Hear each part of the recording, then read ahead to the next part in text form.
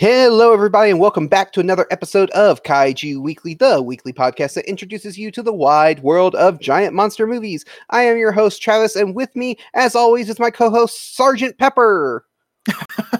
Hey, everybody.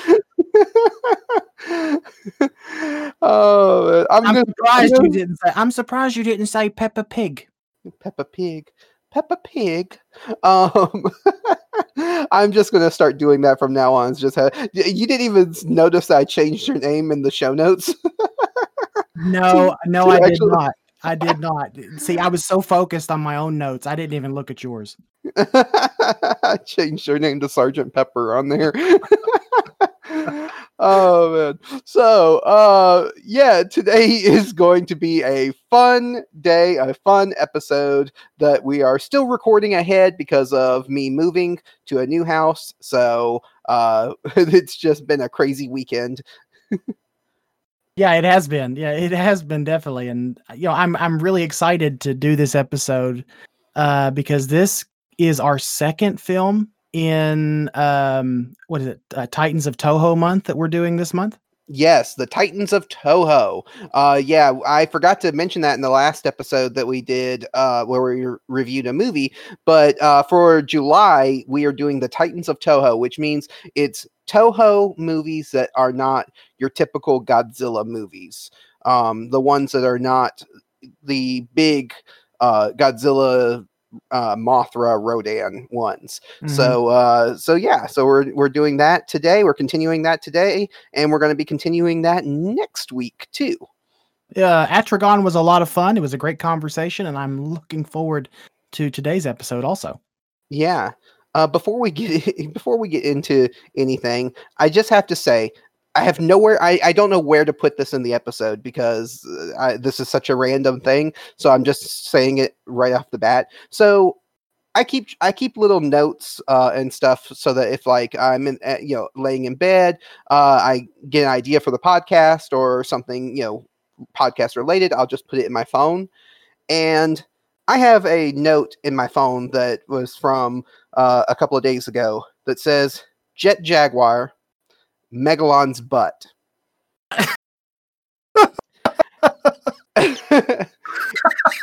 And it took me a second to remember what that was about. And I remembered what it was. Wait, hang on. Hang on. You said you were laying in bed when you got this episode, or you got this idea, or whatever it was. So, Travis, do we really want to know what you were thinking about before you tell us? Well, this gives everyone a glimpse into how my mind works. So I'm laying in bed, and I'm thinking. So Jet Jaguar has the power to grow gigantic. He starts off the size of a human, and becomes the size of Godzilla. So all he had to do to defeat Megalon was just fly up Megalon's butt and grow gigantic. Boom. Oh boy. Okay. Like just fly right up Megalon's butt when he's small, and then grow gigantic and just pow. Let that to all the audio listeners out there. just let that sink in just for a second. Just let the image of Jet Jaguar starting off itty bitty teeny tiny as a human size, and then growing big and gigantic to turn himself into a kaiju enema. I mean, come on. I think I have the idea for our next kaiju clash. Oh boy. Okay. All right. Well, that out of the way. Because we are recording ahead of time, we don't actually have any news items to talk about this week. I'm sure there is news happening in the world of giant monster movies, but this episode is being recorded 2 weeks in advance, so we are not aware of anything. I'm sure Godzilla vs. Kong has been delayed probably 3 more times since the last time and there's probably been some more Mill Creek releases announced for the Ultraman series, and as always the internet has probably freaked out about something that was ridiculous to freak out about. So yeah, we found out that the nature. We found out the Loch Ness monster is real, and all that kind of stuff. This maybe actually be a fun thing to do here, really quick. Just what news do you think would happen in the future? Like, let's future Mike and future Travis are projecting, are in the future, or we're living out the present. Right? How does this work? We're recording in the past. We've got to go back to the future. So my prediction is it is 2020 after all, and there is a dust storm called Godzilla heading for the United States. It turns out it actually is Godzilla, and we're all dead. Yeah. It's really dark. I'm so sorry. I'm so sorry. I mean, I'm on the side of, I mean, we had those pictures taken recently that were all over Twitter of something in Loch Ness. So I predict that sometime in the next 2 to 3 weeks, we find out that the Loch Ness monster is real. Yes. And was it the photo of, it looked like, or was it a photo? Was it a Photoshop that I saw? Maybe it was the Loch Ness monster with Bigfoot riding on top of it, or something like that. It was some kind of meme or some kind of GIF that I saw the other day. Of course, I could have dreamed it too. I have really weird dreams, so who knows? Yeah, well, it's 2020. You never know. That's nothing is far-fetched at this point in in the year. 2020 is very unpredictable. I was hoping just for kind of just the usual .0 release of a century, or a decade, as you will, and just kind of just puttering along and just being just doing our thing, just living our lives, and nope, not at all. 2020 decided to give us our own kaiju size enema. Yep. So before we get into the main topic for this week, since we don't have any news items, I thought it would be fun if we played a little game here instead of hang on. You didn't tell me about this. You didn't tell me about this. So you didn't have time to study for this one. You were supposed to run this by me. Anytime you make changes to the show format, you're supposed to tell me in advance. I made an executive decision. Kurt Russell. All right. That's a movie. Anyway, so yeah, the name of this game, I don't know if I like the name, but this is just what I'm going to call it for now. It's Guess the Bad Review. So this sounds fun. Okay. So this is, now we're not here to argue with people about their opinions on things. We're not here to criticize people for their opinions or whatever. But so we're just going to have fun, just kind of, just have fun. But I went on to warning you now, Travis, every answer is going to be Carnosaur. Well, I went on to, so here's how it works. I went on to Letterboxd and I chose specific movies and looked for, and this is all going to be, they're all going to be Godzilla movies. So that tells you they're all Godzilla movies. And I picked one of the lowest scoring or lowest rated starred reviews on Letterboxd, and picked some really funny ones because the way Letterboxd is, any kind of crazy person can post on there anytime they want. I mean, just look at the fact that Eric and Alex are on there from Monsters vs. Men. I know, they just let any old body on that platform. I mean, come on.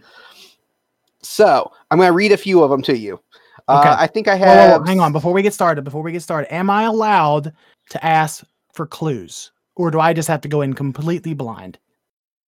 I mean, it's more fun if you go in completely blind, but there's at least one or two that you're going to have to ask clues for, but most of them I think are going to be pretty obvious. Okay. All right, let's do this. So they're just fun. Now these are real reviews from people. Now I took out the only changes I made to these reviews. I took out the actual titles of the movies and things like that. So things and character names that would give it away too easily.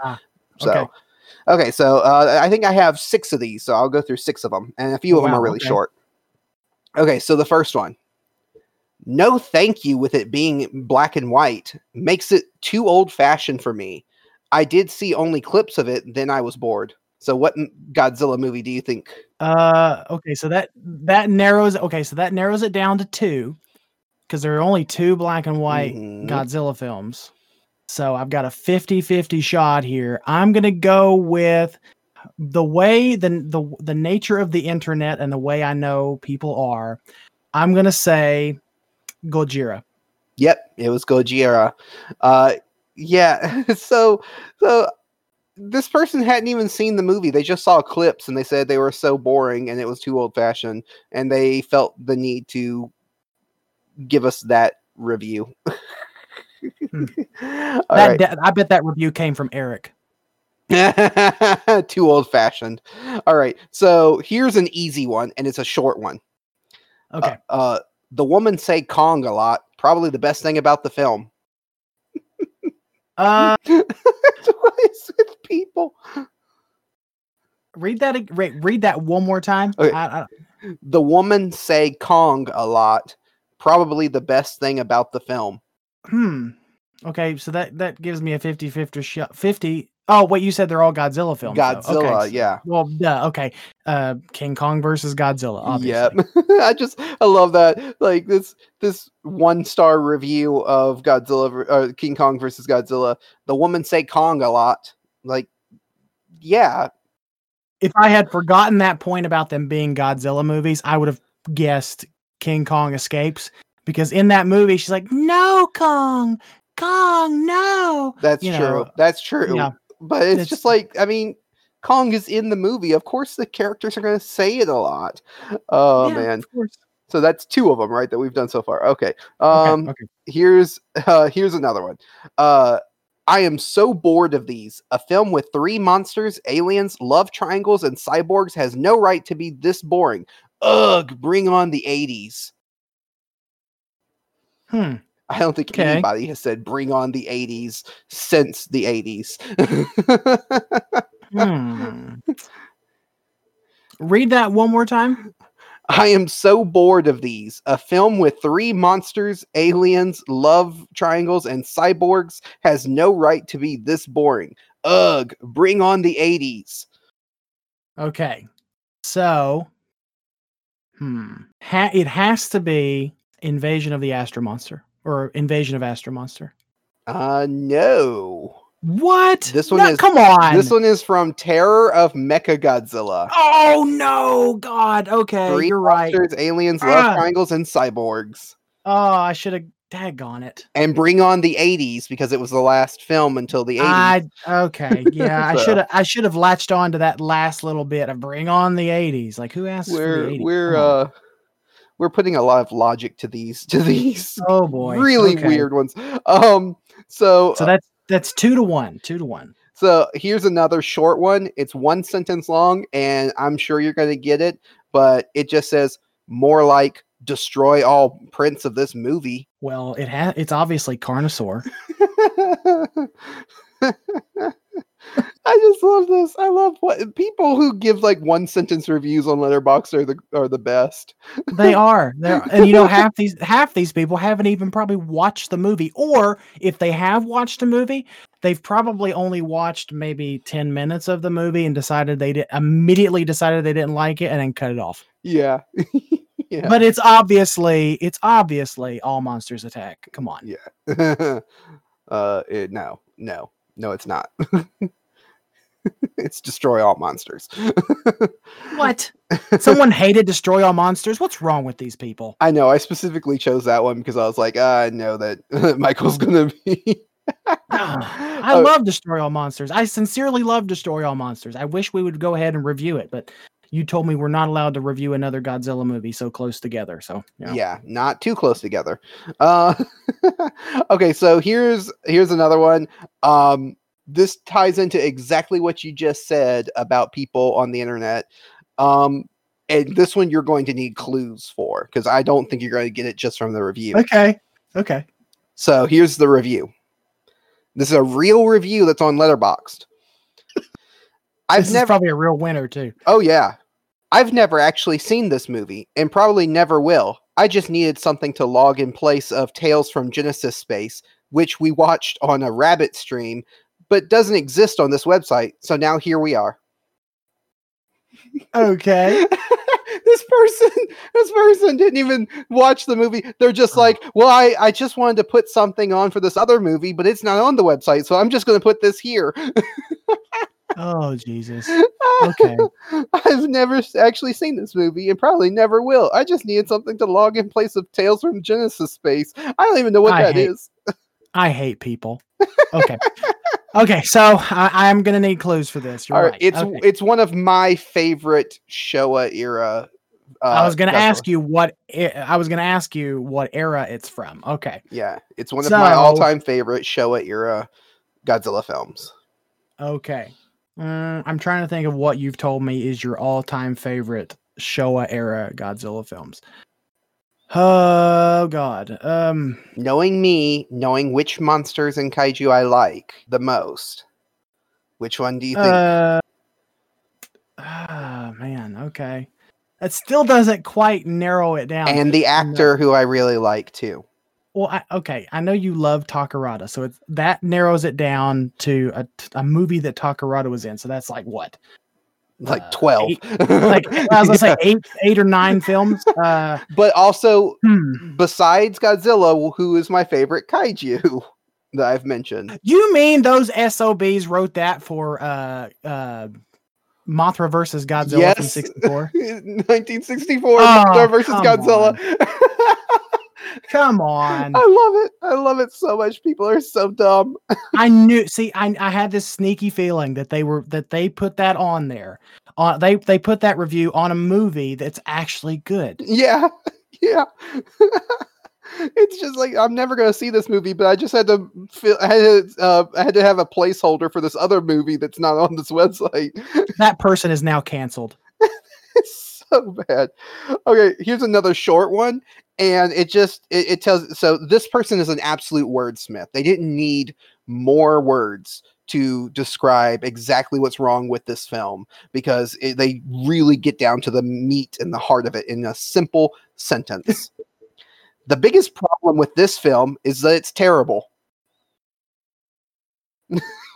Oh, wow. That's, the biggest problem with this film is that it's I'm not gonna ask for any context clues at all. I'm not gonna ask for any clues. I'm just gonna throw a shot in the dark out here. All monsters attack. Nope. It's Godzilla versus Gigan. Oh, come on, people. How many is that we've done so far? 1, 2. I think we should be on our last one. Okay, so we've got one more, and this one's a long one. I'm sorry for anybody who finds this tedious, but this person who wrote this review went on a journey. And I gotta read this to you. This is the most fascinating thing I have ever read. Okay, all right. So here's their review that they put on public on Letterboxd. Okay. I had a bad day. My coffee was bad, work was loud and gross, and I'm mad at myself because I allowed myself to fall behind on my workout routine by nearly 3 months, effectively hitting the reset button, and now my butt is all but deflated. I did not want to watch this movie, especially after a crap day with dysphoria hitting me hard. Why do this to myself? Why not put on something I haven't seen before, or Fantastic Mr. Fox? That always makes me happy. But I did it anyway, and you know what? I'm glad I did. Because if I can force myself to sit through this disrespectful pile with an American actor and wisecracking dickhead military grunts inserted in, all of the important parts chopped up or excised completely, and re-edited to move so fast you're wondering how Godzilla ended up in a volcano by the end, I can certainly force myself to work out every other day so I can have a fat butt.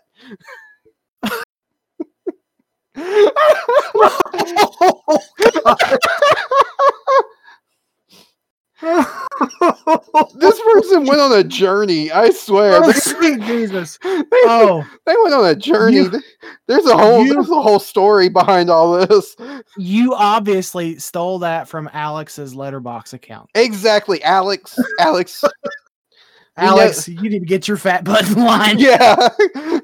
He needs to do more workouts because his butt's getting deflated and he has to work it out. Oh, I love how it just starts off with how bad their day was. Like, I had a bad day. My coffee was bad. The coffee was bad. That's how bad the day was. The coffee was bad. Oh, sweet Jesus. The words were getting stuck in my throat. Maybe put on a movie something else. Maybe something like Fantastic Mr. Fox. Which is terrible in itself. Just so, what? Oh, the irony. This person. Oh, I love this person. All right, I got to get composed here for a second. All right, I got to bring it home. Okay, I'm gonna have to ask for context clues here. Okay. Well, in the thing it said, it said, if I'm glad I did, because if I can force myself to sit through this disrespectful pile with an American actor and wisecracking dickhead military grunts inserted in, all the important parts chopped up or excised completely and re-edited to move so fast you're wondering how Godzilla ended up in a volcano by the end, I can certainly force myself to work out every other day so I can have a fat behind. Oh, come on. They wrote that about 1984. Well, it's actually 1985 because it's the 85. I'm sorry. Yeah, I'm sorry, Kaiju Nerd, that screwed that up because Raymond Burr was in 85, not 84. They wrote that about Godzilla in 1985. Oh, sweet Jesus. Okay. I love it. Travis, I'm done. I'm not doing this podcast anymore because if there are people like this out there, I'm just not even going to bother. Oh man, it just all comes back to the things that I keep saying about our podcast. It's one of the things that I really, really push forward with our podcast. We don't take ourselves too seriously. We just don't. And yeah, I post my reviews on Letterboxd. And if people don't like the reviews or disagree with my views or whatever, that's fine. My thing is when people get pedantic, it's like, how, I can't believe that you gave this movie 3 stars, but the other one 5 stars. And it's like, it's just movies. It's just movies. Yeah. Oh, so man. Now, okay. So let me just piggyback off of that. I had a really good conversation with David the other day, and David of the Kaiju Apostle, for anybody who doesn't know. And he gave us a little bit of pushback on mine and your episode for the Kaiju Groupie podcast, where we kind of talked about how they're just movies and stuff like that, which he said that, he actually mentioned about how, what if we can't pull some deeper meaning out of these movies, then what's the point? And I totally get that. You can, even out of the worst movies, you can probably pull some kind of meaning out of it. But for the purposes of this podcast, we just like to look at the lighter side. And I know a lot of folks out there, they watch these movies to be more of an escapist platform or escapist media. And we just like to have fun with it. And I'm not rebuking David or anything. I'm just saying that, there are both sides. So there are both sides to this conversation. Well, here's the thing. We will pull out themes and stuff. I mean, we have themes that we're going to talk about with the movie that we're reviewing today. Oh yeah, absolutely. We did it with Atragon. Mm-hmm. Atragon, there were some really deep things in there that we talked about. So yes, there are times when we do that, and there is absolutely nothing wrong with doing that. And I think that if you watch movies to find the deeper meaning in things, that is perfectly fine. Films and movies are a form of art, and a person can go. You can have 3 different people who go to a museum, an art museum, and they can look at a painting on the wall.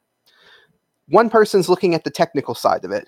They're like, oh, isn't it neat how he used this brush stroke instead of that brush stroke, or how this is used to add this perspective to the picture instead of this way, or isn't it neat how he mixed these particular colors and these particular elements to get this vibrancy out of it? Somebody can do that. You can have a person who says, look at the deeper meaning of what's in the picture, what it represents, how the painter felt when they painted it. And then you can have a third person who says, this is just a beautiful painting. I would love to hang that up in my living room. And none of them are wrong. They're each enjoying it in their own way. And I think that is a fun thing about films, is we can all enjoy films in our own way. And even in your podcast episode that I was on, when I said that we shouldn't take these movies too seriously, we need to keep, we need to, which I think the words we used, we need to keep them in the right place. It wasn't saying you can't dig deep into them and really dive deep into the themes. It's not that. It's what I meant when I said that was that we have to remember that our identity is not governed by the films that we watch. And if we take them too far, if we become unbalanced in how we view films, then that's when we start getting aggressive towards each other, where it's like, how dare you not like this movie that I like? And that's what I think, that's what, we were talking about, trying to stay positive. That was the theme of that episode, was trying to stay positive. And so that was my way of saying how to stay positive, is to remember these are just movies. Yeah, they're beautiful pieces of art. You can enjoy them. I love Godzilla as much as anybody else does. But that doesn't mean it's not just a movie. And that doesn't mean I'm going to go and attack someone else and become negative because of this movie that's just a movie. So I think that David might have been maybe taking what we were talking about in the wrong way, because I don't have a problem with what him and some of the other podcasts do about diving deeper into it. Yeah. But with this podcast, I like that we don't take ourselves, and it's not that we don't take the films seriously. We take the film seriously. Like I said, this film that we're talking about today, I take very seriously. We don't take ourselves too seriously. Oh yeah, and I think that's where it comes. I think it just comes down to how serious you take yourself, and how much of your identity is wrapped up in these films. I think we even referenced what they said in that episode, where we talked about you're more than even your passions, and that comes from a conversation I had the pleasure of having with David and Chris a few weeks ago on their show. And it just kind of comes down to how seriously you take yourself. But it was just a critique that I wanted to mention just really quickly, that I thought was kind of important to bring up, since we were talking about not taking ourselves too seriously. Yeah. As per the usual. That was a really fun segment, Travis. Thank you. I'm going to bank up some more of those. When I'm going through them, I'm not looking for reviews that I disagree with or I think are unfair, because people have their opinions. If it's an opinion, one that is obviously, I may not agree with their opinion, but it's still an opinion one, that's fine. The ones that make me laugh are the ones where it's like there's something else going on behind the scenes, or they're just so silly, like that one that says, that girl says Kong a lot. Like, yeah, they do. I mean, it's even in the title. Yeah, it's like, Kong. I mean, King Kong is in the movie. So stuff like that. So I'll never. It's fine. I'll never devolve. It'll never devolve into criticizing other people's opinions on films, because that's not what I'm about. Yeah. But yeah, let's get into our main topic. We're taking a while to get there. No, that was a lot of fun. I hope you guys enjoyed that. We'll be doing a little more of these little segments, just like that one. Hopefully you guys find that kind of stuff entertaining. If you do, let us know by tweeting at us or emailing us, because we always want your feedback. Yeah. Kaiju Weekly on Twitter and kaijuweekly@gmail.com. All right. So the trivia question we asked last week, which we didn't get any answers, because we're recording ahead of time. So if anybody answered this trivia question, we're sorry we can't give you a shout out, but thank you so much for contributing to the trivia each week. I know a lot of the people who do answer every week. So I want to thank everybody who does that, even if we're not giving you a shout out this week. But the question was, which dueling kaiju film does Quentin Tarantino, Brad Pitt, and Nicolas Cage consider to be influential on their careers? And of course, the answer is War of the Gargantuas from 1966. Yes, considered to be one of Honda and Toho's best films. Yes, definitely. And speaking of which, the cast and crew, it was directed by Ishiro Honda, starring Kinji Sahara, Kumi Mizuno, Russ Tamblyn, with his Japanese voice actor Goro Masumi, Jun Tazaki, Haruo Nakajima as Gaira, and Hiroshi Sakita as Sanda. And the plot breakdown, as soon as I scroll down a little bit, is a green monster has appeared from the sea and goes on a rampage across Japan. The military scrambles to stop the beast, believed to be an escaped Frankenstein, quote unquote, being studied by a team of scientists. Not believing that their Frankenstein could cause such destruction, the scientists seek to find the real origins of the green monster. When the good Frankenstein finally appears, the two beasts begin an epic battle. So, let's get into our opening thoughts of this movie. What are your thoughts? Oh man, the words are just getting stuck in my throat. I don't know why, but the words are getting stuck in my throat. Okay, anyway, enough fooling around. Enough fooling around. Anyway, okay, so I really, really like this film. I really do. It's probably one of my favorite classic Toho films. Now, there are a lot of Toho films that I love, but War of the Gargantuas, I would even put that above, especially after watching it for this is not my second time, but after watching it, this time for the show, mm-hmm. I think I even put it, I know I put, Frankenstein Conquers the World pretty high on my list of non-Godzilla kaiju films, but I think I'm going to have to put War of the Gargantuas just slightly above it, just because of sort of the conversation you and I got to have behind the scenes and the conversation we're going to be having in the next, say, hour or so. But yeah, I really love this film. It's great tokusatsu. The score is great. The acting is good. Most of the acting is great. There are dark spots that we'll touch on. Yeah. But overall, I love this movie. I really do. Yeah, I'm right there with you. I love this movie. It is a fantastic, just spectacular kaiju film, tokusatsu film. And for anyone who's not familiar with kaiju films and is trying to get into giant monster movies and tokusatsu, that, suitmation movie, this is definitely one to add to the top of your list, because this one is everyone minus one or two people, but everyone in the crew, Ishiro Honda, Ifukube, all of these ones, they were firing on all cylinders with this one. This is like some of their best work in the genre is in this film. Even Haruo Nakajima, this is like he's done so many great performances as all these different kaiju, and I think this is probably his best performance in any of them. So, right. Yeah, this is definitely a highlight of the genre that people definitely should check out. And if you're already a fan of it, go watch it again anyway, because it's just that good. Yeah. I mean, the Gargantucast named their entire program after this movie. So it does have a following, and it goes well beyond even the cult, just the sort of the low budget cult following that I thought it had. Why didn't we have them on this episode?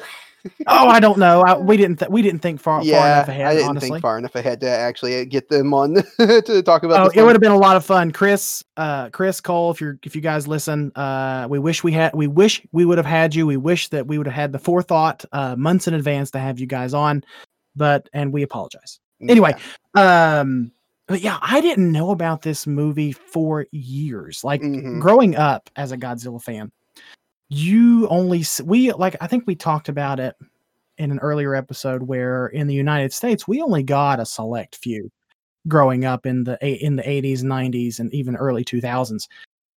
We got mainly Showa era Godzilla films like Terror Mechagodzilla, Mothra versus Godzilla. We didn't even get King Kong versus Godzilla for several years.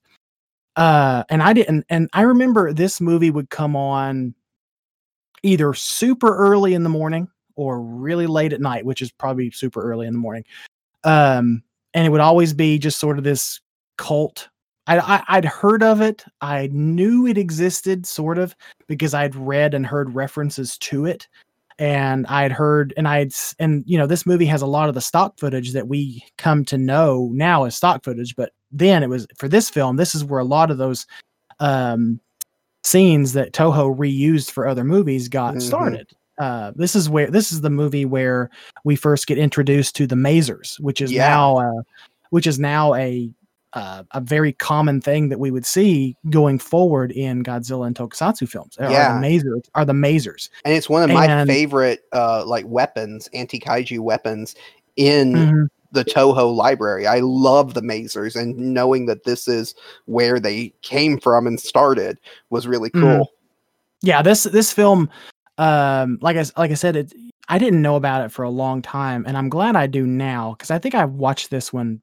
I watched it maybe 5 or so years ago. Is the first time I had ever had the opportunity to sit down and actually watch it, because up until say the Criterion Channel has it on their subscription service. You can find it now on sites like archive.org, and I think you can even find it on like a bootleg. It has a bootleg DVD release by now at this point too. You can find it, but a few years ago it was pretty much non-existent. You had to go to probably the ends of the earth almost to actually find this movie. Yeah. The first time I found out about this movie, I was like you. I'm a Godzilla fan. I didn't really branch out beyond that, and this just wasn't on my radar ever. There was a time period it wasn't for very long, but there was a time period when a lot of the Showa era Godzilla movies got put onto Netflix. Like in the early days of Netflix, when it was when it was just starting out as a streaming service. And this was one of them that got put on there, and I had never heard of it. And I was like, oh, what is this? And so I looked it up, and I was like, oh, okay, that's what this is.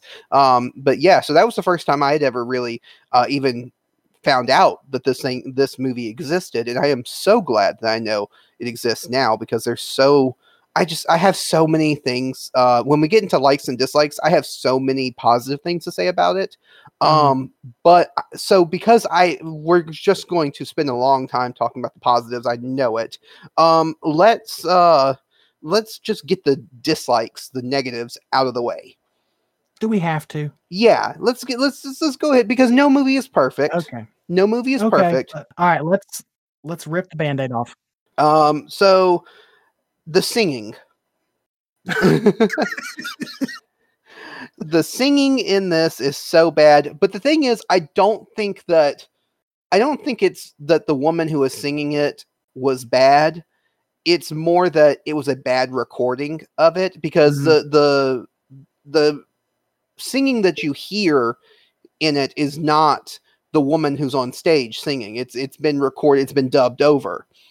And whoever dubbed it over, it sounded like they were talking in a tin can. It was so bad. It was so poorly recorded and dubbed over. It's like you could have just left the original one, and it probably would have sounded just as good as what they gave us. Now, tell me this, Travis. Is that you probably know? And I'm sorry, I forgot to look it up before we got on the recording today. But isn't the lady that's the lady that's singing the song? Isn't she actually an actual recording artist? Am I not mistaken about that? She might be. I actually didn't look her up. I know that Chris and Cole did a whole episode on War of the Gargantuas, and I think they may have brought it up, but I'm not 100% sure. I can't recall because it's been several months back. Yeah, I'm not seeing her. Oh, yeah. While you look that up, yeah, you're right. Yeah, the singing was a little bit. It was awkward. let's just put it that way. I think you're right that what really hurts it is the recording itself, because you can obviously tell that it was pre-recorded. It was not recorded there on stage in the sound stage as this movie was being filmed. It was dubbed into the film after the fact, and whatever version of that recording they had was not very good. Now, I'm not saying that the song was good, period. I think I just, I don't like the song. And really, and to a point, it doesn't even make sense for them to put it there, or at least let it linger there for as long as they did. If anyone, now this is how I feel about it. If anyone should have been eaten, probably her. Yeah. Just because of the song. I know that sounds mean, but yeah. By the way, her name is Kip Hamilton. She was an actress, singer, and model. She, excuse me, she did a lot of work basically on like little movies and TV shows. Nothing super duper noteworthy. The most noteworthy thing for me is she's Carol Burnett's sister-in-law. Oh, well, that's interesting. Yeah. So, and she died actually relatively young from breast cancer. Oh, that's sad. Yeah. But yeah, she is Kip Hamilton. She's Carol Burnett's sister-in-law, and she was an actress and singer and model.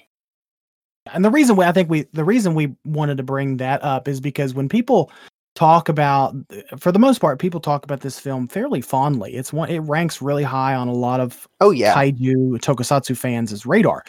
But when they do talk about the negatives for this movie, the song comes up a lot as one of the major negatives, which it's really not a major negative, which kind of is a testament to how good this movie is if they're picking a random song as one of their negatives.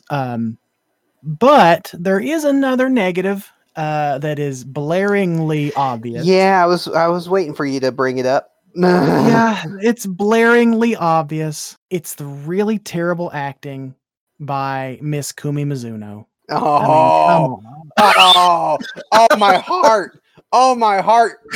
Oh, you can't say that kind of stuff, even as a joke. You can't even joke about that. I'm joking.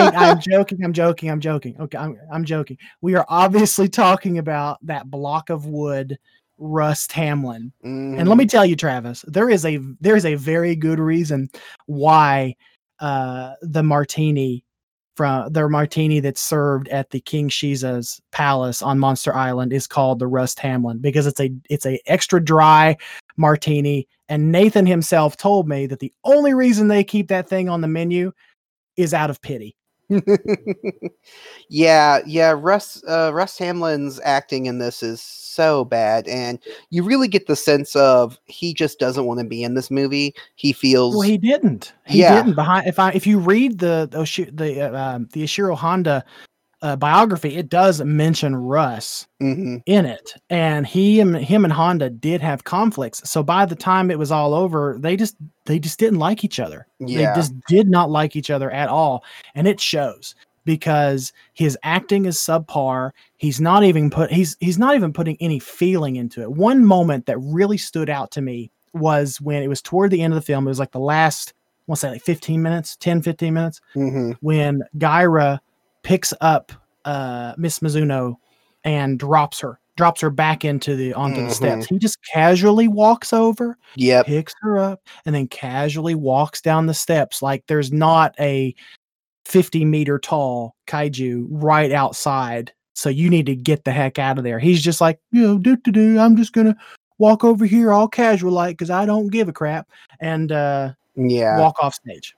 Yeah, he's really rough. I will say that the Japanese version of this film is much better because he is dubbed over, so it's easier to watch it because the voice actor who is dubbing him over is much better and puts much more feeling into the words. So I watched the Japanese version this time around. We watched the American version not too long ago, And yeah, I completely agree with you. But I did find that watching the Japanese version kind of helped with that. So I didn't find it as bad this time around. Yeah, But you watched the Japanese dub and with the English subtitles, and I watched the actual. I think it was the media. What's it called? The classic media version with the English subtitles. That's the version I watched while you watched the Japanese version, and I regret it. Yeah, I regret it. But let me ask you really quick, since we're on this subject, and since I don't want to spend a whole lot of time here because I don't want to be a Debbie Downer, but if you had your druthers and you could replace him with anybody on the Toho roster, who would you replace him with? Oh, I mean, shoot, you know me, Takarada. I figured you were going to say that. Yeah, Takarada in everything. No, actually, if they were going with the American, why not have Nick Adams? I mean, you brought back Kumi Mizuno from Frankenstein Conquers the World and have her play a different actor or a different character. I mean, in this, so why not bring Nick Adams back? Because Nick Adams always gives a great performance. Yeah, Nick does. Like, he's my favorite. I think he's my favorite, and a lot of kaiju fans' favorite American actor that shows up in the Toho franchise, in the Toho films. But yeah, I would have definitely went with Nick Adams. I think Nick was doing another film at the time, or he was wrapping, or they were. When was this? 66. Yeah, this was 66. This would be after Astro Monster. Maybe he was doing another film here in the United States at the time, so they couldn't get him to do Gargantuas or something like that. I don't know exactly what happened. Maybe someone out there who's listening would be able to know the history. I know probably G-Man would know the history on that, on what actually was going on during that time that Nick could not come back for this film. I'd be interested to know that. But yeah, either Nick or even who's the guy from King Kong Escapes, the American actor, the American captain? Oh, I have to look that up because I can't remember his name. But his last name was Reason. I cannot remember his first name. Let me pull that up. I've got it right here. Is it Rhymes? Not Rhymes Reason. I think that sounds right. That sounds. Rhodes Reason. It's Rhodes Reason. Rhodes Reason. Yeah, that's it. Yeah, Rhodes Reason as Commander Carl Nelson. Yeah. Yeah. So even he would be a better choice than this guy. Yeah. Because at least Rhodes Reason put some acting behind what he did in King Kong Escapes. Yeah, to me, well, Rhodes didn't shine in that movie to me so much, but that's mainly because I think Takarada stole the show from him. Yeah. But he wasn't bad. Yeah, I don't think he was. The reason I say that is because if they wanted an actual American actor in the film, those are your two options, right? Unless you pull someone, unless you pull an unknown from, say, Hollywood, or even a B-list or C-list celebrity from Hollywood. At that time, you could do that. Yeah. But yeah, if you were going to do an all Japanese cast, obviously Takarada would be more than adequate to fill this role. But anyway, onto some acting that actually is enjoyable. And I want to talk about for a second Miss Kumi Mizuno, her character. Mm-hmm. And I want to talk about how I really wish that they would have given her a more prominent role. Now, she is prominent throughout the film. She's seen in almost every shot where we see our human characters, but she's made to be a little bit I don't want to say weaker. What's the word I'm looking for, Travis? Not as, oh god. Well, she doesn't have as much agency. That's a good way. I would say, because a lot of things tend to happen to her. She's not really making a lot of decisions.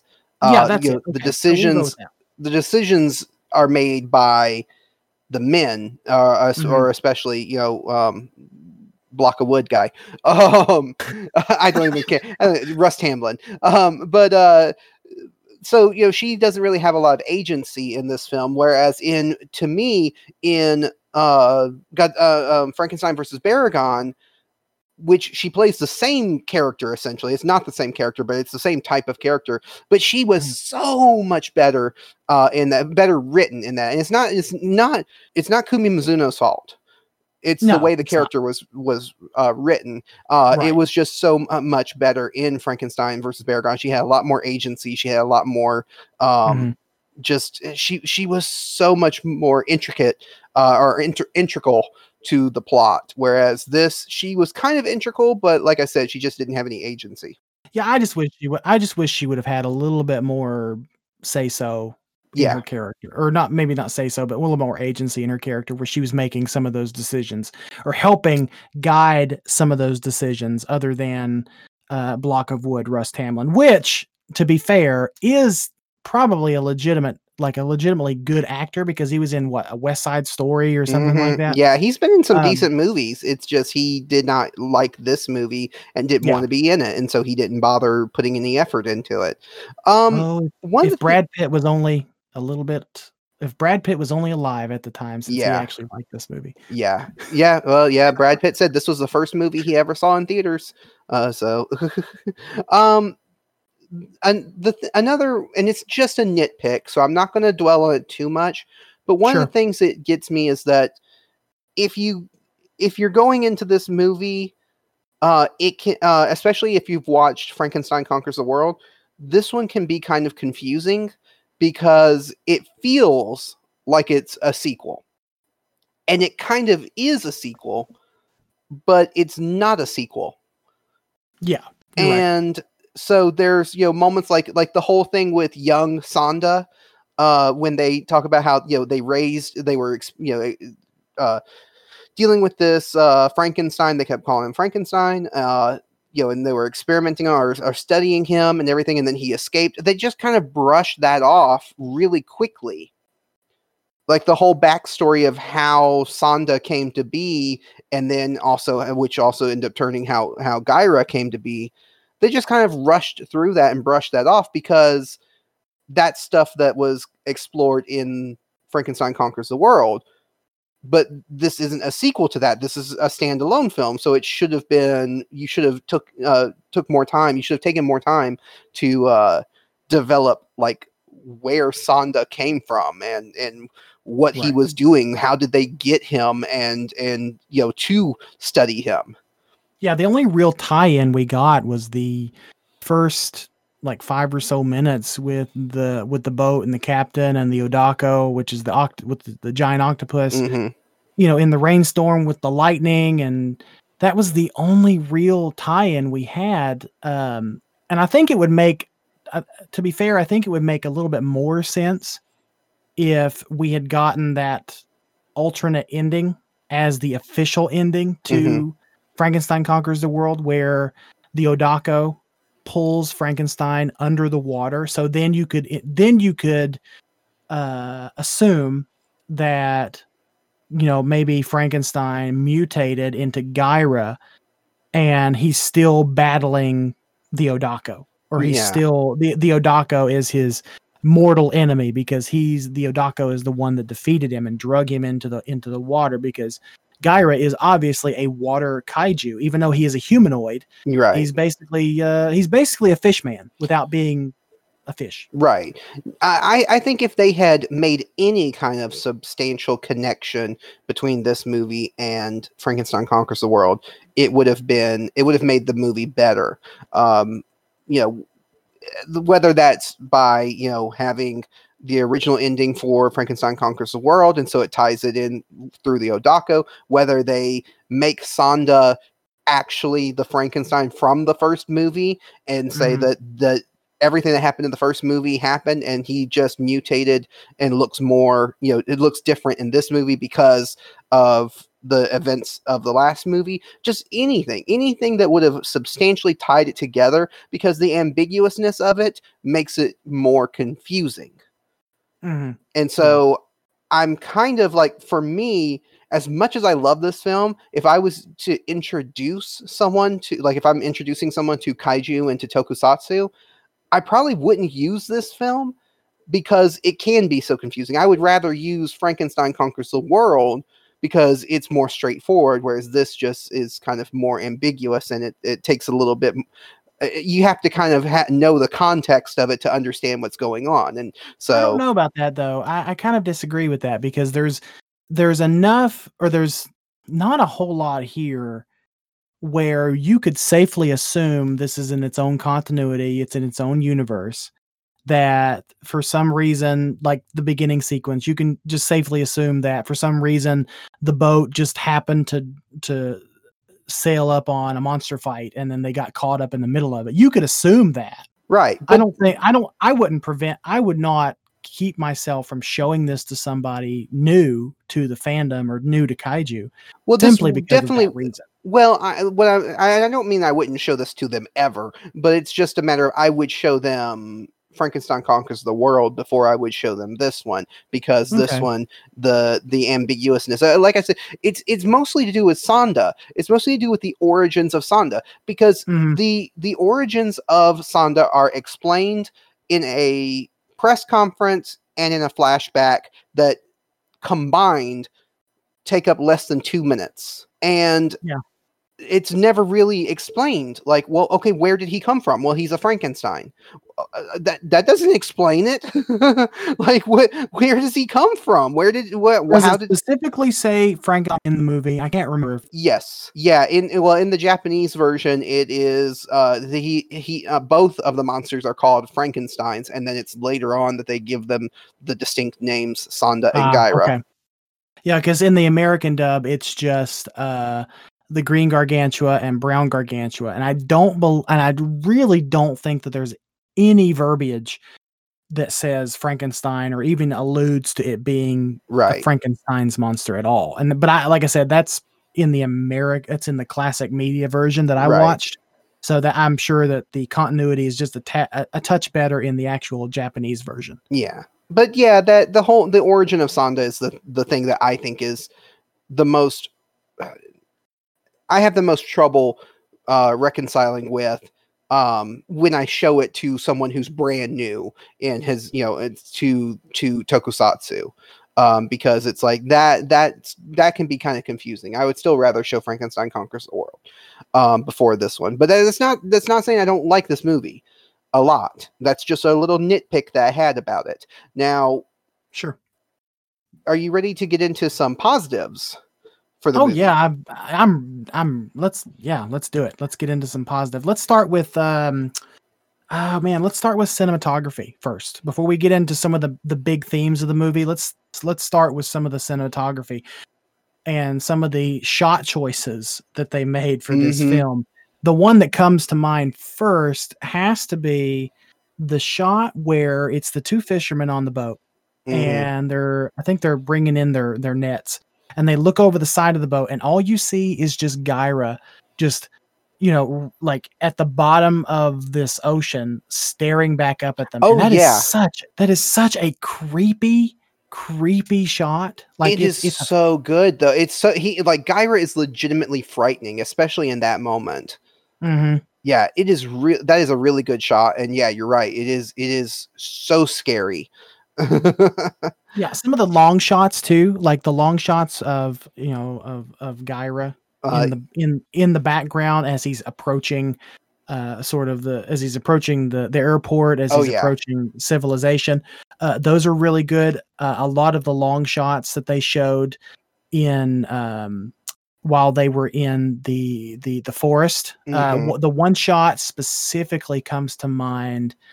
It's after Sanda rescues Gyra and they're washed up on the beach, or not. It's not a beach, but it's just sort of a lake shore there. And Sanda is tending to Gyra's wounds, and just the way the shot is composed is really interesting, because you've got Sanda and Gyra are there on the lake shore. And then they're kind of framed by this tree line, and you've got the lake in the background, and it's just a really interesting. It's just really interesting the way they framed it there. Yeah, it's really gorgeous. Let's talk about the actual suits and the actors within the suits, because one of the things that I do love about these suits is that you're able to see the human eyes through the mask. I'm glad you brought that up. Yeah. Yeah, and it really helps sell the emotions that these monsters are going through. And we can talk about that in just a second when we talk about themes. But they really, really sell the emotions. Like these monsters never speak. They're not even actually making noise. Like the noises are added in post, but they're able in their body language and in their eyes to tell such a powerful emotional story. And I think it's just so great. And Nakajima has said that of all the monsters that he has portrayed over the years, this one was his favorite because it gave him the freedom to move and to do things that he couldn't do in some of the bigger, more clunkier suits. Mm-hmm. The both suits are, for the most part, they're fairly streamlined. Mm-hmm. Now, more so Gaira than maybe Sanda, because Sanda has that really muscular the like shoulder pads, the shoulder pads and stuff. That looks maybe a little that looks like it could have been a little bit cumbersome. But for the most part, these suits are very streamlined. Mm-hmm. They move extremely well, and I think I even told you. Is either I wrote it. I know it's in my notes here. I wrote it down, but I may have told you when we were just kind of talking between ourselves about it. I like it. I like humanoid kaiju, especially in films like this where there's a lot more movement. I feel like when you get these big elaborate suits, like say a Godzilla suit or Gigan or something else that's just big and cumbersome. Destroyer. Destroyer, yeah. Or Space Godzilla. Godzilla was notorious for this too. It just, to a point, they look big and powerful and interesting, but to a point it doesn't really appear believable to me because there's such limited movement. Mm-hmm. Now for Sanda and Gaira, though, they were just so free to move that it made the fight scenes and it made just their interactions with humanity that much more interesting. Mm-hmm. Yeah, I wasn't a super fan of Gaira's moldy looking face for the mask. Like he does look like he's kind of got like, I don't know, some kind of disease all over his face, which might have been. Yeah, I think it was intentional, but he looked a little more gross. But I definitely liked Sanda. Sanda had the just stoic looking face, the kind eyes. It was just such a well done monster design. Sanda looks wise. Mm-hmm, yes, yeah, he does. And so let's talk about. We were talking about digging deep into these movies for themes, or finding the themes in these movies, and the theme that comes through in this movie for me is the brotherly relationship between Sanda and Gaira. Right. They are so much like they're brothers at odds, and that is an age-old story of two brothers at odds, and just the relationship between them is so emotional and touching. Like there are very heartfelt moments where you can sense Sanda pleading with Gaira to just stop what you're doing, don't do that. And the realization that Gaira's not going to stop, and then that he has to take it upon himself, Sanda has to take it upon himself to stop Gaira and destroy him. Yeah. It's just such a powerful story. Mm-hmm. And it's done with guys in rubber suits with fake hair all over them. Like that is amazing that they were able to capture such a powerful emotional story. Yeah, a lot of people draw very close correlations to this and sort of the Cain and Abel story from the Bible. Yeah, and I can definitely see that because, like we said, or like you said, brother against brother that predates even that. I believe it because that's just been a part of human nature for centuries. Mm-hmm. But that scene that really kind of stood out to me. Well, let me back up to, I think earlier in the movie. This is more for. I feel like this was put in there for more shock value than anything, where he eats his first human, and it doesn't show it necessarily, but it cuts away He grabs the lady in the building, Right. and then it cuts away, and then it shows him making a chewing motion, and he spits the dress out. Mm-hmm. And that was put in there to say, you know what, this Gyra is a lot different than the kaiju we've seen before, because up to this point, I don't believe we've seen kaiju actually eat people. Now, it's implied that people get hurt, that people get killed. That's obvious for any giant monster film, even though we don't actually see it happen. Right. The closest I think we even got to something like that at this point was Frankenstein Conquers the World, where we see Baragon raid the chicken coop, and you don't even really see him eat the chickens. It's just his head pops up 1 second and there's feathers coming out of his mouth. So it's implied that he ate the chickens.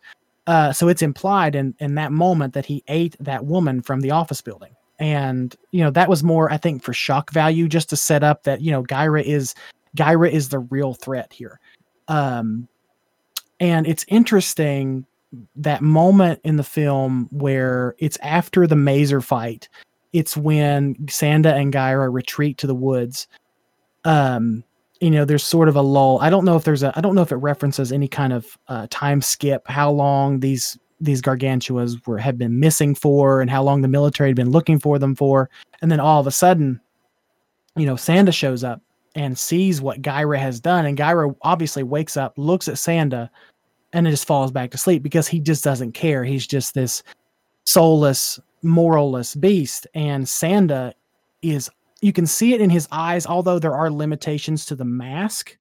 You can see it in his eyes, just the disgust he has for his brother in that moment. And so you see him go through this internal conflict of, oh, okay, so I need to try to do something about this, because my brother is not a good person. So what do I do?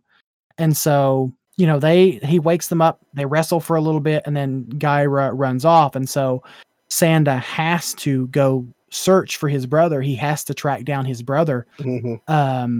Hurt. I'll add that he's hurt. His leg is hurt because, he hurt his leg trying to save Miss Mizuno.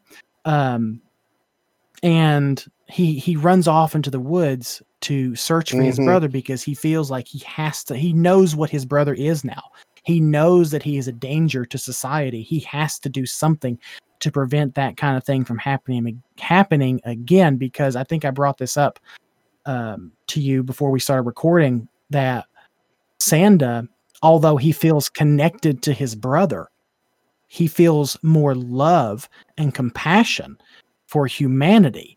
And he has to do whatever it takes at this point to stop his brother from harming, innocent people. Let's get into some fun facts. So you had a fun fact that you wanted to share with us, because the ending of the movie, spoiler for anybody who hasn't seen the movie, the ending kind of comes out of left field, doesn't really have a decent explanation in it, but you did some research. I did. I went, I can't say I went full Marchand, but I went half Marchand. I went maybe three quarters Marchand. I don't know what that would be, what that would amount to, but okay. So yeah, at the end of the film, it's really interesting because, once the boys, we'll just call them the boys at this point. Once the boys, the Gargantuas, are fighting in Tokyo, they make it to Tokyo Bay. I think it's Tokyo Bay. I hope I'm correct on that. They make it to the seashore, and they fall into the water, or they escape into the water. Or Gyra runs into the water, I believe is how it works. And Sanda goes after him, so they have to battle. And at this point, they've already, Sanda's done all he could to stop his brother, or to prevent his brother, or to talk his brother out of being evil. So Sanda, like you said, has taken it upon himself to stop his brother at all costs. So Gyra runs into the water. Sanda goes after him, and the military is just bombing them, at least trying to bomb them to death with napalm and everything else. And then all of a sudden, it feels like out of nowhere that a volcano just erupts up out of the ocean, very close to shore. I might add, it feels very close to shore. And And the going theory that I could find, I did a little bit of research trying to figure out if there is a going theory among the fans, or even if I could find some kind of official explanation.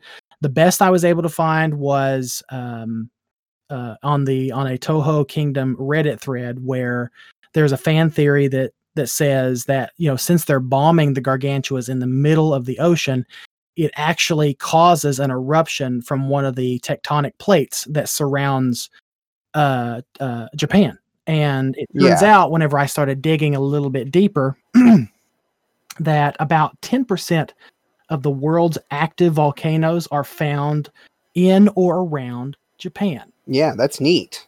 Yeah, so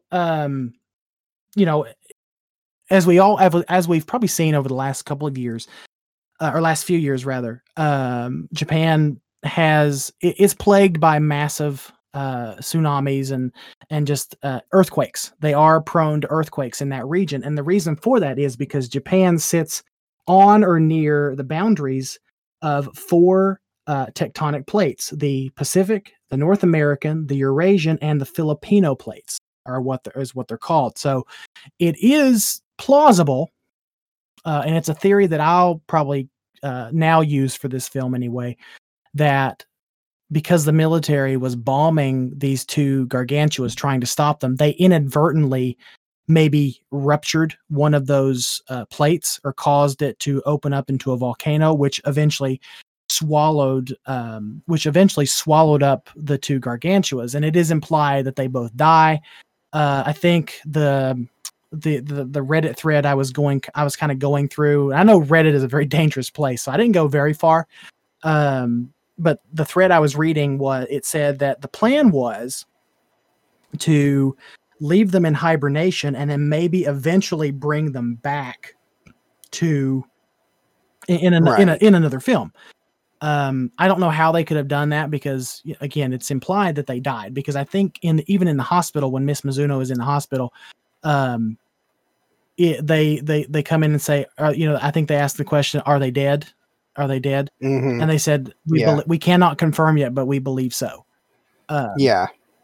So I think that's the theory that I'm going with. That sounds the most plausible, because that volcano does feel like it just comes up out of nowhere. And that's one of the reasons, aside from, Rust Hamlin and the infamous song, and the volcano, those are the 3 main reasons why people say they don't particularly like this film, or it ranks a little bit lower on their list. And honestly, I just kind of find that a little bit unfair, because it wouldn't make more sense for them just to wrestle and then eventually just sink down into the ocean and let it be implied that they drowned, or they're still under there fighting or something of that nature, and they may could possibly come back. The volcano feels more final to me. So that's just sort of how I feel about it. That's the theory that I'm going to go with, that the military, was bombing them to the point where it did erupt a tectonic plate that turned, or possibly a volcano that swallowed them up. But there was a really interesting, I think you found an alternate ending or something. Travis? Well, the thing about that is, I was going to say, even on Wikizilla, they do in the plot breakdown of the movie, they do say that the napalm that the military was dropping on is what triggers so this is like a widely accepted thing, but nowhere in the film does it actually say that. Right. So it is just one of those headcanon things that you have to just accept. Yeah. But the original ending of the film, they were still going to have Sanda and Gaira swallowed up by the underwater volcano. But after that happened, the lava was going to consume and flood Tokyo and completely wipe out Tokyo. But they just never did that. Sure. And that was cited from an interview with Ishiro Honda himself that was in a book. So yeah, that was the original ending for that, was that Tokyo was going to be destroyed, which brings up another thing we didn't touch on in themes, but the theme of, or at least the exploration of how the monsters in this movie showed more emotions and more care than the humans. Now, Kumi Mizuno's character, now she obviously had a lot of affection and care and concern for Sanda, but as far as the military and the rest of the people, you really see how just robotic and just deliberate and uncaring their decisions are when it comes to destroying Sanda and Gaira. They don't care about whether it's a good one or a bad one. They just want to destroy them. And then you pair that with the images of Sanda and the just deep emotion that you get through his facial expressions and his eyes and his acting, his body language and stuff. So I think that original ending kind of was Honda's way of saying this was humans' punishment for being so uncaring towards these monsters that obviously had emotions and had their own feelings. That's the way I interpret that, but that is interesting that that's the original ending. Another fun fact that I wanted to bring up is that this movie, the story, is loosely based on an old Japanese legend or story from Japanese mythology. It's called Umahiko and Yamahiko. Okay. Which are basically the mountain brother and the ocean brother, or the sea brother. And it's about two brothers. One lived up in the mountains and one lived down by the sea. And the one that lived in the mountains was a hunter. The one that lived down by the sea was a fisherman. And then at one point they decide to switch roles, and the fisherman goes to hunt and he's no good at it. And the hunter goes to fish and he ends up losing the other brother's favorite hook, and it causes some drama between them. And there's the story goes into a lot more detail, but just like that's the story. And so it is kind of there is this brotherly relationship going on in that old mythology that is brought over into this idea. And that explains why Sanda is from the mountains and Gaira is from the sea. Yeah, that's really interesting. I didn't know that. Yeah. Other little fun fact that I want to get to before we get into our final thoughts is that this movie technically takes place in the same continuity as Godzilla against Mechagodzilla and Tokyo SOS, because at the beginning of one of those movies they reference monster attacks that have been happening, and in the flashbacks they show a scene from this movie. Yeah, it's Tokyo SOS because it's I think even Miss Mizuno, doesn't she come back for that one too? She's she's the prime minister at that time, or or defense minister or something. She references Gaira. She doesn't reference. I don't believe she references Sanda, but she references Gaira. I know specifically as one of the disaster monsters. There's a lot of other little fun facts, but those are the main ones that I found interesting. And so, yeah, I like that it's in the continuity with it's because you never see Gaira and Sanda actually in a Godzilla movie other than using stock footage for that one. And the Maser attack, like we talked about earlier, but the Maser, this is the first time the Masers get used. And so I think even the Maser attack in the forest is used over and over again in several films. Stock footage. Yeah, as stock footage. So yeah, and I think the only other time Sanda and Gaira show up that I know of is actually in the Godzilla comics. It doesn't show up again in any film after this. Yeah, and they also show up in a TV show as not the same exact monsters. Oh, but Go Godman, is that right? So yeah, Sanda and Gaira show up in that, and so they show up a few times, but yeah, you never really get them in an actual Godzilla movie. But although Godzilla versus the Gargantuas probably would have been a super interesting thing. And that they wanted to do that movie, but they just never got around to it. It's one of those lost movies that just never made the light of day. So let's quickly move into our Godzuki score and our final thoughts. Sure. So for anybody who's new to the podcast, we like to rate our movies out of 5 Godzukis because we embrace the silly side of giant monster movies and use Godzilla's bumbling nephew from the Hanna-Barbera cartoon of the 70s as our yardstick for measuring these movies. And so, Michael, I wanted to ask you, out of 5 Godzookies, what do you score this movie, and what are your final thoughts on it? 5 out of 5. 5 out of 5 because even though this movie does have flaws, and we've talked about them fairly lengthily. I guess that's a word. Did I make up a brand new one? But anyway, we've talked about them at length during this conversation. It does have its flaws, Rust Hamlin, the volcano. I'm not going to hold that against this movie because you're right. The Japanese version, although it has all of these same things in it, it does do them better. Mm-hmm. Especially Rust Hamlin's character. It does handle that better. You are correct on that. So I was going to take away a half score just for him alone, but since the Japanese version rectifies that, I can't hold that against him. The song, although, it is what it is. And of course the volcano, now that I kind of understand the going theory about that, it does make sense and I appreciate it more. Yeah. But this film is super interesting. I know it, like we talked about it, the Cain and Abel references get brought up a lot for this film. Brother against brother is an age old concept. It's used in movies, not just kaiju movies. It's used in almost every movie genre out there. And it just really explores, to me, sort of what it means to be human, because you watch, like we talked about, you watch the sort of the actual human characters kind of play it real straight down the middle.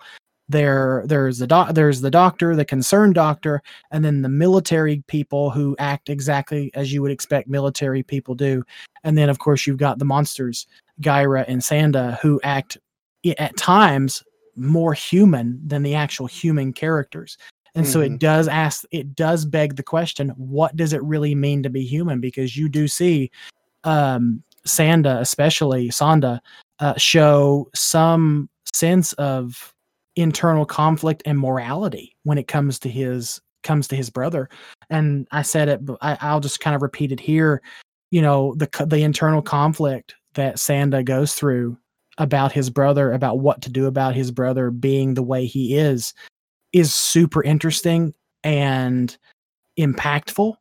I'll say that because you do see the emotion on Sanda's face when he realizes that his brother is just not a good person, for lack of a better word. It's just he cannot survive in this world any longer. Something has to be done to stop him, and that is an internal conflict that you see play out with Sanda throughout the remainder of this film. Yeah. Now I've been going back and forth on whether I wanted to give it 4.5 Godzookis because of the things that we talked about. But I settled on 5 out of 5 for me too.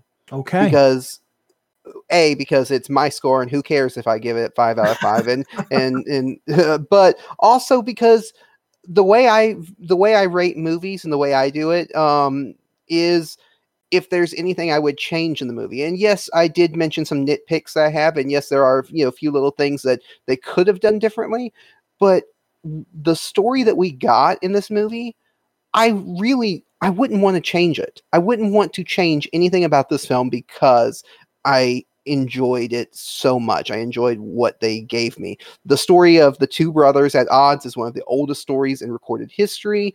This film takes that very human story and brings it into the world of kaiju in a very dynamic way. The monster suits are dated by today's standards, but they allow the actors to use their eyes and body language to convey the deep emotions that both monsters are feeling. There is little I can say negatively about this movie, and most are just minor nitpicks. Overall, there is a reason this film is celebrated by so many people, both in and outside of the kaiju community, because it is a movie that is praised even outside the kaiju community. And so while I'll freely admit that it's not perfect, no movie is ever really perfect, but the movie feels complete in a way that not a lot of movies do. And so because of that, I give it 5 out of 5. And you know what? I like that. We don't, even though we don't take ourselves and our rating system all that seriously, because rating systems are kind of, people get too pedantic about them. So I don't really care, 5, 4.5, 3, whatever. I don't really care. It's more about, the discussion of the movie that I like the most. So that's why we have fun with it, with our Godzuki scores. But yeah, even with that mentality, we still don't give a lot of 5 out of 5s. So yeah, that's something. All right. So are you ready to move into the next segment of the Absolutely. podcast? All right, let's do it. You know what time it is? It's time for Kaiju Clash! Kaiju Clash!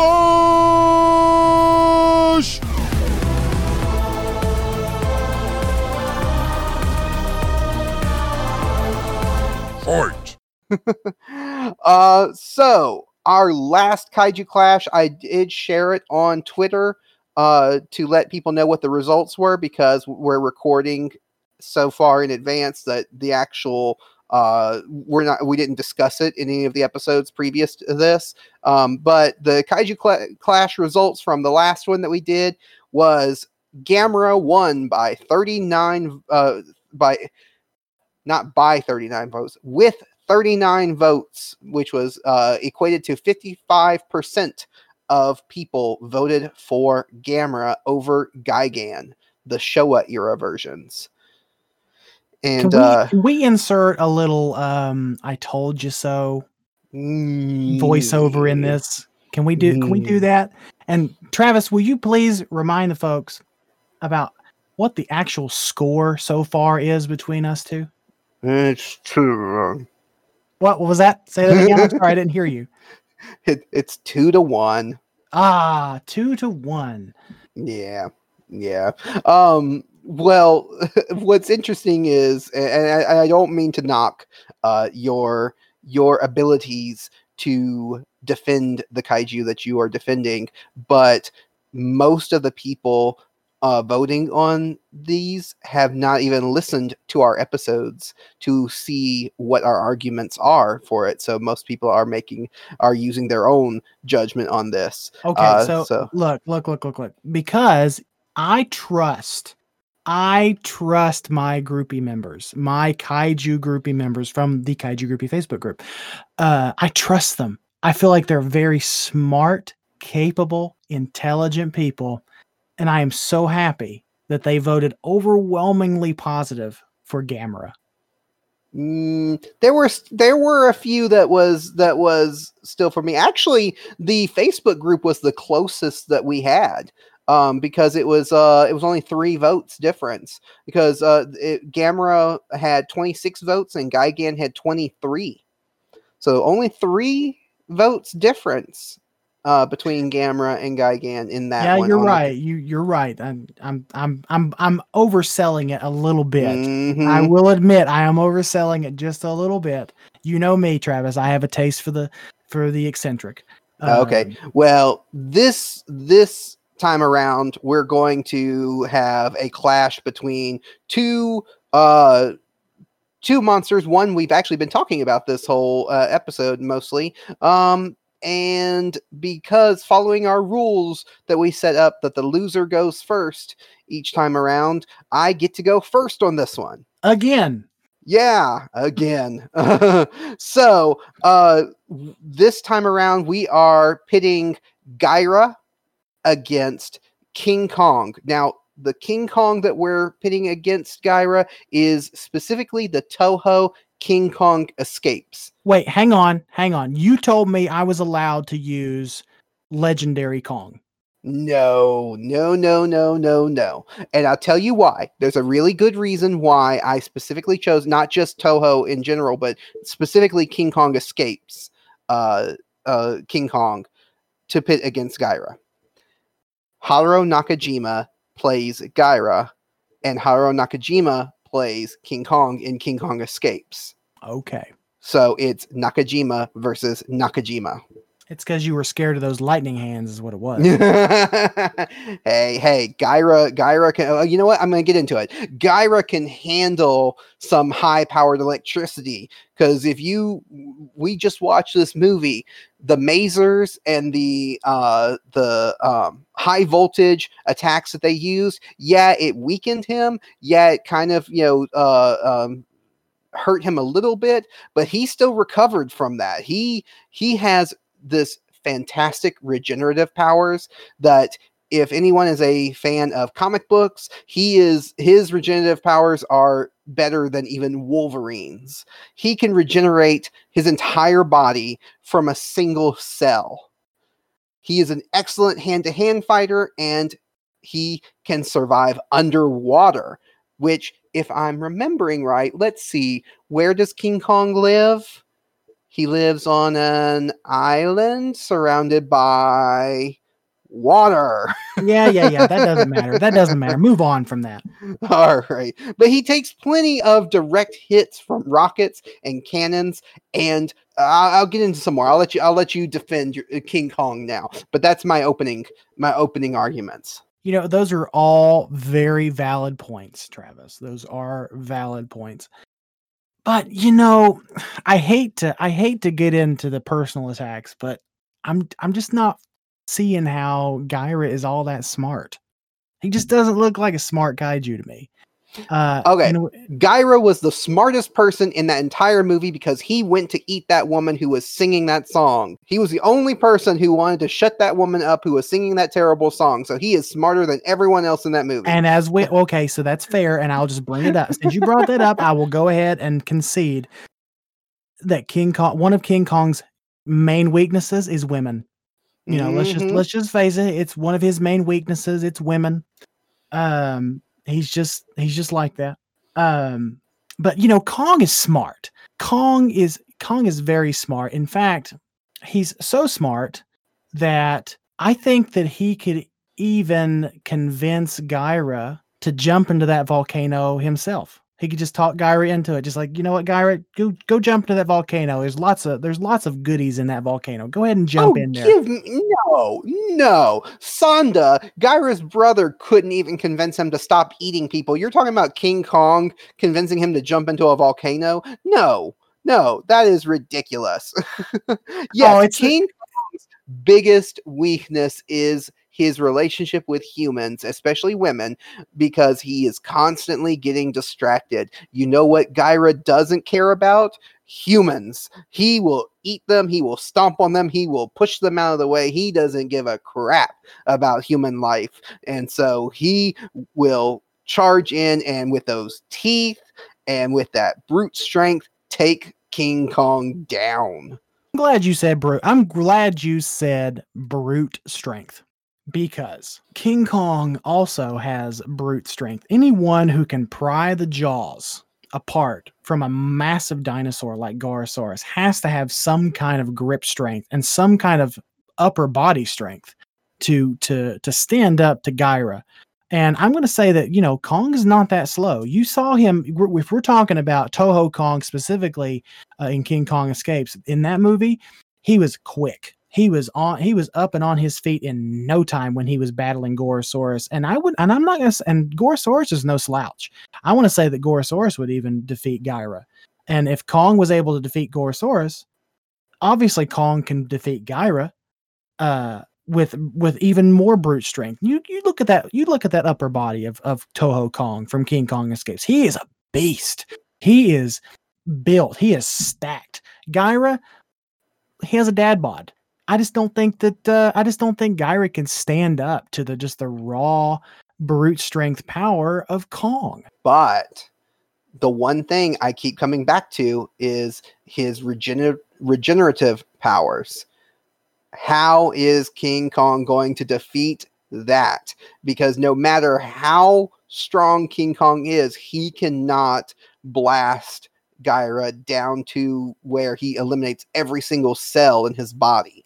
To be fair, though, even by the end of that film, even by the end of War of the Gargantuas, Gyra was still pretty bloodied and scarred up. He can't regenerate that quickly. It would all really depend on situational It would really depend on the situation for these two, and it would depend on how quickly, Gyra could recover. I don't think Gyra could really even recover quick enough to handle just the onslaught of punches and kicks and bites and just the brute power of Kong. And let's just not and let's don't forget, Kong is smart enough too to use weapons. We don't see Gyra use a whole lot of weapons. Yeah, he throws around a few trees, he throws around a few tanks. Yeah, that's fine. But Kong is able to lift huge boulders, these massive mountain-sized boulders that can just bash Gyra over the head. And I wouldn't put it past my boy Kong to just shove a tree down Gyra's throat either. If he wants hey, wrong movie. If he wants to eat something, Gyra can eat a tree. Well, all I have to say is all Gyra has to do is get King Kong in the water, and then it's all over, because Gyra can survive underwater. We saw that. And so, and we know King Kong is willing to go into the water, because he went into the water going after the characters in King Kong Escapes, and ended up fighting the sea snake that was there. So King Kong is not afraid of water. He'll go into the water, and once he touches the water, it's all over. Gyra's dragging him down to the bottom of the water, and goodbye, Kong. Okay, so we can probably do this all day long, but Absolutely. Travis, do you want to tell the folks how they can help us decide who wins here? Yes, so you can now decide who wins between Gyra and King Kong by going to our social medias. We will be posting it on Twitter, a poll that will be running for probably about a week after this, when this episode comes out, that you can vote on. You can also check out the Kaiju Groupie Facebook group and see a poll that we have on there too, and cast your votes. And also you can comment and reply to us and let us know who you think wins and why. And should we have brought up a better argument for some of these things? I didn't even bring up the fact that King Kong got knocked out by a knockout gas. Whoa. So no. Hang on. We're already past the argument. Okay. We made your arguments. Okay. So check out Kaiju Weekly on Twitter, at Kaiju Weekly. And you can also check out us on the Kaiju Groupie Facebook group to check out. And we will also be posting this as a video, separate little special video on the YouTube channel. So check out the Kaiju Weekly YouTube channel, and you can also comment on that and let us know what you think, who would win in this fight. Sure. All right. So the only thing I think we got to do now is just ask the trivia question for next week's episode. We are continuing into our Titans of Toho month, and we're going to be covering another great Toho movie that I've never seen before. So the trivia question is, which Toho monster predates the original Gojira film by over 1,000 years? I had to look this one up too. I was like, what are we watching? But then I saw it and I was like, oh, okay, well, that makes a lot of sense. Yeah, so this monster that appears in Toho films in real life predates the original Gojira film from 1954 by over 1,000 years. So if you know the answer, reach out to us and give us your answer, and we will give you a shout out in the episode. I don't know if we'll still be recording ahead for that episode, but if we are, then I'm sorry I can't give you a shout out, but that still doesn't mean you can't comment on our Twitter and on Facebook. All right, so thank you to everyone for listening to this episode. If you want to follow the podcast on social media, we are at Kaiju Weekly on Twitter and at Kaiju Weekly Pod on Instagram. You can send questions, comments, or answers to trivia questions to our email, kaijuweekly@gmail.com. You can also find us at the Kaiju Groupie Facebook group. Also follow at Kaiju Groupie Pod and the Kaiju Groupie on Twitter and Instagram. That's Michael. And a big thank you, or Sergeant Pepper, as I called him. And we also want to say a big thank you to Brian, Shijir, and Thorax for supporting us on Patreon. You can also support the podcast at patreon.com/Kaiju Weekly Pod, or just by leaving us a review on iTunes or whatever it's called now. It's not called iTunes anymore. The app. The you can do it just in the app. You mean Apple Podcasts? Yeah, Apple Podcasts. Yeah, that thing. And so until next time, I'll say help control the Gargantua population. Have your Gyras spayed or neutered. The words get stuck in my throat. The words get stuck in my throat. Okay, that's enough. Thanks, guys, for listening. If you're still here.